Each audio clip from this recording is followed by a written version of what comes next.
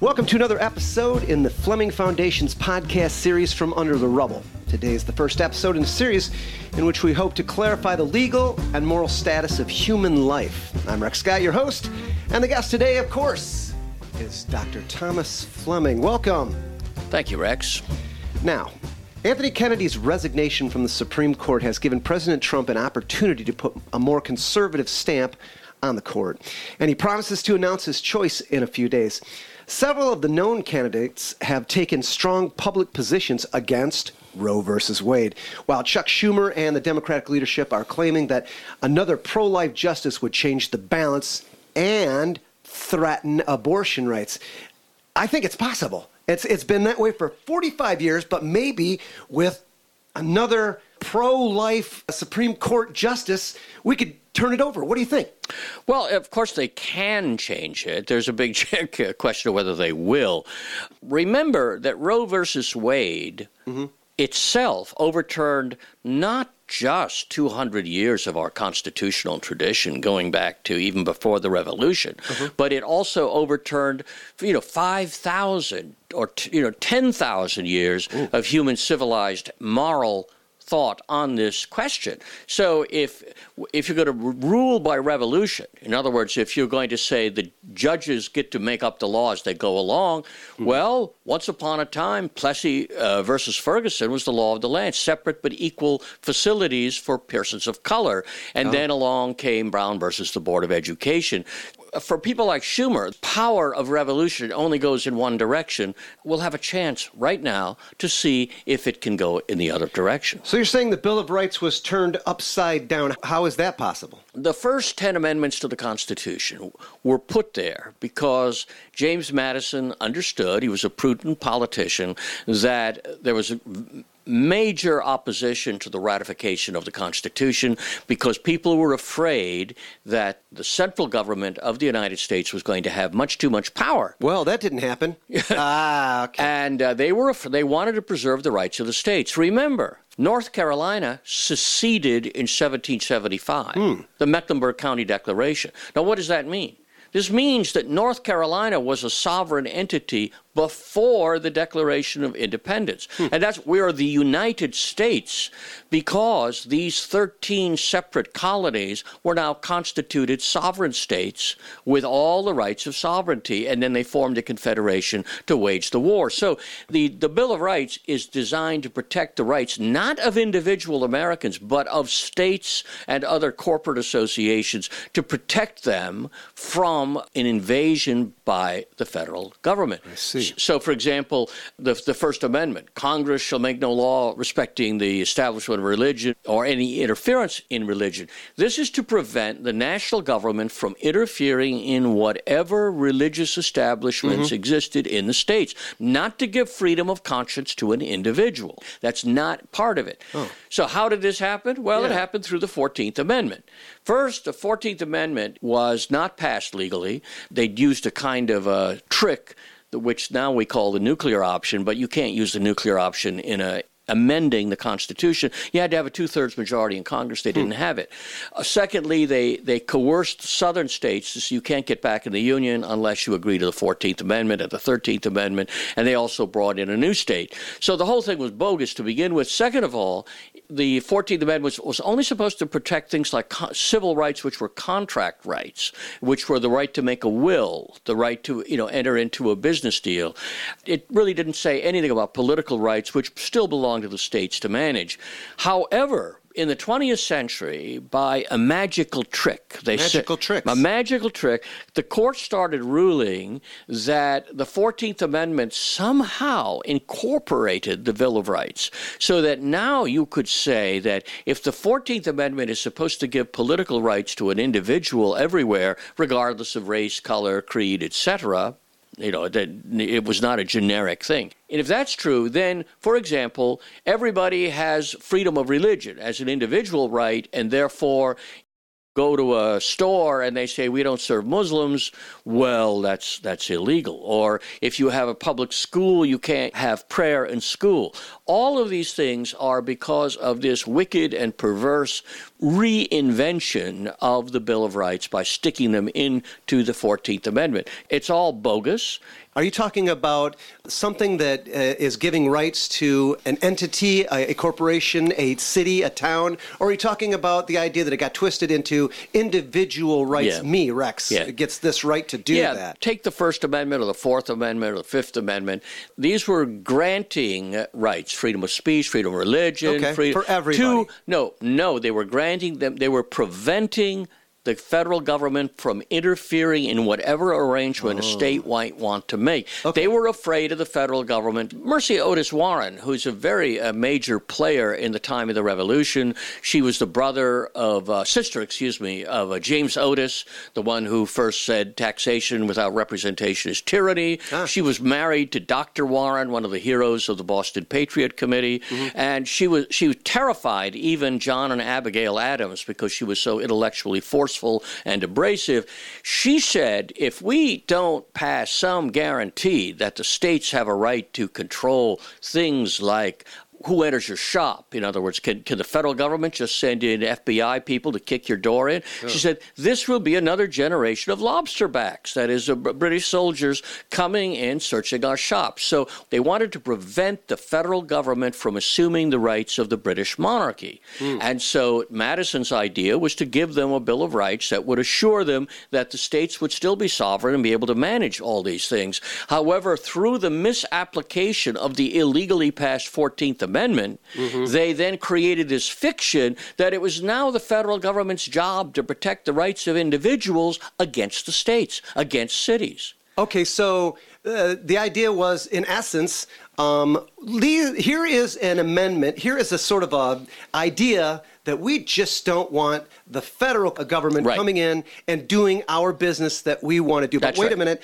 how did the Bill of Rights authorize the court to overturn state restrictions on abortion? Because if the 14th Amendment was doing its job, then states would have been able to say, yes, we are, or no, we're not. It would have been a state decision. Is that correct? Yeah. I mean, and in fact, there was one of the attempts to remedy the abortion issue, which was created by the justices of the Supreme Court, by Justice Harry Blackmun in particular. Orrin Hatch, the evil Mormon senator from Utah, proposed a very sensible amendment which would have turned it back to the states. If they turned it back to the states in the 1970s or 80s, what this would have meant is that states like Utah, South Carolina, Alabama, probably half the states of the Union would have more or less outlawed abortion. Most states would have allowed it only in terms of rape and incest and threatening the life of the mother. Sure. There might have been places like California and New York State that would have gone much farther. But the point is that would have been saved. Unfortunately, the Catholic Right to Lifers torpedoed it because they wanted an absolute ruling, which they're probably never going to get. Even if Roe v. Wade is overturned, remember, we've had now 45 years of state laws being passed to accommodate the ruling in Roe v. Wade. But we have to go back to the original premise here. I mean, that document, those words did not give the right to kill children in the womb. It's not even that life is not an issue there. Yeah, no aspect of life is an issue in the Constitution because people confuse the Constitution with the Declaration of Independence. Oh yeah, I've done that. People have said things like, it says life, liberty, the pursuit of happiness. That's in the Constitution. Well, no, it's not. Right. And the Declaration of Independence is a charming, fanciful document. The important part of the Declaration is the list of abuses of King George and his government. The preamble, talking about, we hold these truths to be self-evident, was propaganda aimed at European liberals, hoping that the French would join us and support the revolution, and that maybe there'd be opposition in the English Parliament from the Whig liberals there. So it's not in the Constitution at all, because the Constitution is essentially a compact of union or of confederation among 13 sovereign entities. People have said, well, how come there's no invocation of religion in the Constitution? How come there's no protection of the family? Because that's not what it's designed to do. It's designed to say how South Carolina and Massachusetts are going to act together and not opposed to each other. For example, can South Carolina pass a law saying nobody from Massachusetts can enter the state? And the answer is no. There are limits on state sovereignty, but those limits are carefully construed. And the 10th Amendment to the Constitution, which is the culminating amendment in the Bill of Rights, the 10th Amendment says that any rights not enumerated, that is specifically belonging to the federal government, belong to the states. Everything else belongs to the states. But what did they use to get the idea that abortions could take place? It's been years since I looked at the ruling itself, but it's very creative and imaginative, two words which should be stricken from a normal person's vocabulary. Because what they did is first, because there's no such discussion of absolutes in the Constitution, it would be highly inappropriate. So unlike the French Declaration of Rights, there's no statement, a glowing statement about everybody deserves this and everybody deserves that. Justice Blackmun found in, quote, the penumbra of the Constitution, and mostly in the Bill of Rights. Yeah, it's that sort of shadowy thing that emanates from the outer ring of the sun or whatever. Okay, what is that? Yeah. I don't... It's a word that had been used a couple of times in rulings. Well, maybe it's not actually in the law, but in the shadow of the law, we can see this is implied. Well, that could be gross misinterpretation. Yes, but it's one thing to say, like, for example, Christian interpretation of the prohibition, thou shalt do no murder. Well, this includes plotting against somebody's life, because Christ emphasized our moral conscience. It includes wishing somebody was dead. It includes hating your brother. Outlying boundaries that are sort of understood but not specifically stated. But see, that makes sense, whereas there is nothing about privacy. We're talking about the Fourth Amendment, about search and seizure? This is ridiculous. There is no right to privacy. So they invented a right to privacy, which they discovered in the penumbra of the Constitution. And then they said the right to privacy gives you the right to kill your own baby. Now, there's no connection between a right to privacy... Right, but search and seizure, doesn't that sort of have a privacy thing going for it? Not really. We know what they were complaining about. They weren't complaining about privacy. They were complaining about government agents with writs of assistance, which meant like a John Doe warrant, breaking into a shop, which in many cases was the same place as your home, and breaking in and looking for undocumented merchandise, stuff that you hadn't paid the stamp tax on. This was a violation of very old principles of British law. And in fact, the old British expression was a man's home is his castle, and that even the king's agents cannot break in except in hot pursuit of a felon. Sure. So, for example, you owe $50,000 in back taxes to the government. Well, as long as you stay in the house, the government's not supposed to be able to enter. That's why there's all these English novels in which people don't go out of the house because some bailiff will seize them and put them in debtor's prison. Today, there are people rounded up, their doors are kicked in, and they're dragged down to jail in handcuffs because they have overdue library books. First, you invent a right to privacy, and then you have a ridiculous conclusion that it gives you the right to kill someone. Now, of course, for Roe v. Wade to work, you have to believe that an unborn child is not actually a human being. Wouldn't the right to privacy be trumped by the right to life? Isn't the premise of life more important than privacy? If there were such a thing as human rights, then that would be true. But there is no right to life. So, for example, there's a sect of Hindus that wear veils over their mouths because they don't want to inhale an insect. Those people believe in a right to life. We don't. Even the Hindus will take penicillin to kill an infection. Bacteria are a form of life. How far down the rabbit hole are we going to go? Today, probably, if you hear people getting very upset about killing large mammals. Okay. And I think the time is pretty much coming when, if there's a right to life, it'll certainly include Koko the gorilla and chimps and probably and a whales. Black giraffe. She just shot a black giraffe, and everybody went crazy for that. I think that the idea of some dumb American going and shooting a very rare species in Africa, it's offensive in questions of taste. It has nothing to do with any right. So anyway. Okay, so we've got natural law and divine law. I'm a little confused on the difference between I have certain rights, unalienable rights. Yeah. Remember that? There's a huge separation there. Fortunately, inalienable rights is in the Declaration, which has no force of law, despite the attempt of thousands and thousands of legal scholars to pretend that it does. Let's say we wanted to believe in a right to human life. Okay. Well, how would we go about protecting that right? Well, in the case of unborn children, the government would have to protect it. In the case of small children, the government would have to appoint child guardians to make sure that your child, for example, was given the right shots, that your child wasn't spanked, that your child was being given access to pornography and contraception. I mean, in other words, the government would decide what was conducive to making your child viable and living. So there are very many practical reasons why talking about rights is a very bad way of treating this subject. It's also simply a false theory. The notion of inalienable human rights grows out of a philosophical tradition, which we think of primarily people like Locke and Rousseau. It actually goes back to the ancient philosopher Epicurus. These are all more or less atheists. They are more or less people who are complete materialists, who believe that material necessity is all there is, and there is no divine. You should have no respect for religion. But wouldn't that be derived from that, the natural law of thou shalt not kill? And so the right to life would kind of come out of that. That is one way of dealing with it, and it's the way a lot of the right to life movement has dealt with it. But there are obviously many, many problems with it. First of all, because although we understand that children respect and obey the people who have brought them on this earth, but does that confer an obligation or does that give children a right to demand things from their parents? In fact, very interestingly, a lot of Catholic right-to-lifers cite Thomas Aquinas. Aquinas says, we know that when we talk about the use that is right in terms of the moral law, we're not talking about a claim on anybody, because that would lead to the absurd conclusion that children have a claim on their parents and they don't.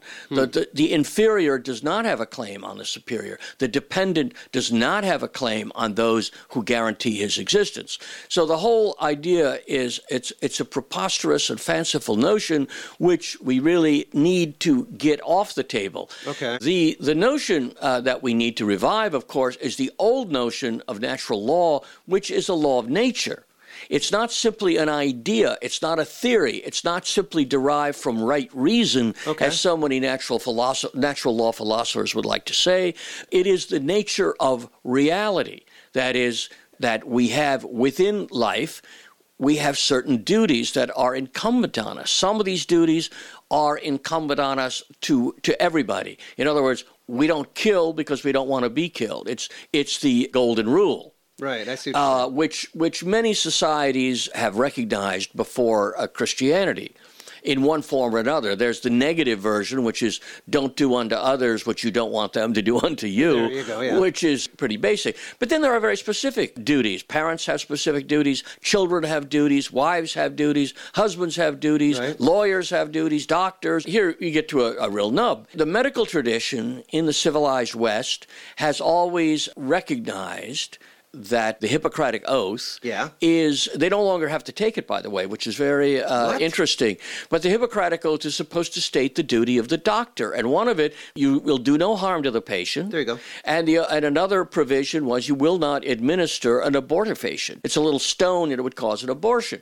A doctor has a unique duty that I don't have, which is to preserve the lives of strangers that he comes in contact with, not to take those lives. Right. Now, similarly, if we're going to talk about some of the highest duties that are incumbent upon people in the human race, it's for parents, specifically mothers, to preserve the life of their child, to preserve, maintain, nurture, and foster.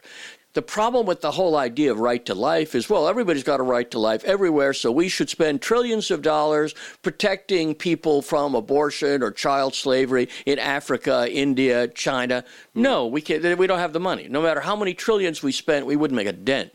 What we do have is we have the duty to protect our children, and that's an enforceable duty, by the way, and it should be enforceable by law, but at the very least enforceable by public opinion so that no one would ever have the right to say in public or stand up like a Hollywood starlet, well, it was hurting I got pregnant, it was hurting my career, so I decided that it was time to exercise my privacy right by killing my child. With that idea in mind, abortion rights are not constitutional, so the unborn are not protected by the Constitution. That's the slippery slope here. I mean, you must understand, and I'm sure that you believe that abortion is wrong. I mean, well, children are protected under the Constitution. It's none of the Constitution's business how I raise my children.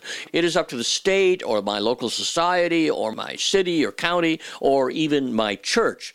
But citizens are provided for under the Constitution. And by the way, in the famous Dred Scott decision, which everybody is supposed to hate, what they declared was that Dred Scott, a runaway slave, did not have the right to sue in federal court because he wasn't a citizen, because Negroes, free or servile, were not covered by the Constitution. We don't like it, but it's true. And what the Chief Justice said very clearly was, you want to give Dred Scott the right to sue in federal court. That's up to Congress. Congress can confer that, but it's not up to me. I'm the judge is supposed to enforce the law. There's no law. I don't make the law. Right. They got to go and make the law so he can do that. So today, of course, of course, judges make the law on everything under the sun. They'll make a law if they want to that says you can't use a blue yo-yo. It's got to be a red and black yo-yo. Yeah. So even twisting the penumbra idea of privacy and then twisting it into the ability of a woman to do whatever she wants with her body. I guess that's where we're going with this? That is where we have gone. And in fact, when the pro-life movement wants to talk a lot about babies have a right, first of all, it's absurd. To have a legal right, you have to be able to make a legal claim. An unborn baby can't sue in court. Okay. So we're talking about citizen rights. Yeah. And then they'll say, well, I'm talking about something that comes from God. All right, show me a baby's right anywhere in the Bible, anywhere in the natural law tradition of philosophy, anywhere in St. Paul, in St. Augustine, St. Thomas Aquinas, Martin Luther, Philip Melanchthon, John Calvin. But God recognizes that there's a person in there at its smallest part. Yes, so he recognized, I knew you before you were in your mother's womb. There's no question about that, although that particular quotation is not really apt because it's rather specific about a specific person. Certainly, absolutely, without question, we're talking about a moral abomination. But it's a moral abomination which goes far beyond any abstract notion about a right to life. Because if it's a right to life, then I should be equally worried about some poor child being killed in Somalia. What we have to worry about is women with the complicity of a physician who is supposed to save life. A woman's highest duty in life is to bear and protect her child. Yes. For a woman to murder her own child and then boast about it and want federal protection and want, in fact, subsidies from Planned Parenthood. Yeah, you're getting all of that now. Yeah, it's a strange dichotomy that the people that are so pro-abortion provide so much for pregnant women, and it just seems like it's a very strange paradox. Yeah, well, they provide it because it's part of their cover. What the phrase pro-life and the whole pro-life argument covers up is the fact that abortion is a far more serious moral grievance, a greater sin, a greater crime than a serial killer who goes out and kills 30 strangers, because those are strangers. He only has the negative duty not to harm them, whereas the mother has the positive duty to love and nurture and take care of her child. To sink so low that she would even consider having an abortion is an abomination. Yes. And the fact is, for 45 years, we have tolerated this, and most of the pro-life movement say they go after the doctor. The doctor is complicit, but it's the mother who's killing her baby. Yes. So it's not even a constitutional, unconstitutional. The bottom line is that you're referring back to the moral issue, which says this is just terribly wrong. And it's terribly wrong in the first minute of conception, and it's terribly wrong in the 9th month and the last day. Yeah. This is a wrong thing that we're doing, and yet here it is. It is a law. Yes. But the bottom line right now is the possibility of a new Supreme Court guy coming in and possibly changing the law. I think we should get into that and maybe some ideas about who these people are and how much power they really have. And furthermore, some even of the biological aspects and so forth. So this is an ongoing... Yes, we have many things to talk about. Yes. One of them is the practicality of the political. What can the court do? What can they not do? And secondly, what I would like to emerge from this is a clarification of what the issue really involves so that then we can move forward, because you can't make a political decision without understanding the moral question at hand. And that's what we're going to try to do. Excellent. I really look forward to these From Under the Rubble conversations, and I hope you'll join us next time for the ongoing conversation. Thank you, Doctor. Thank you.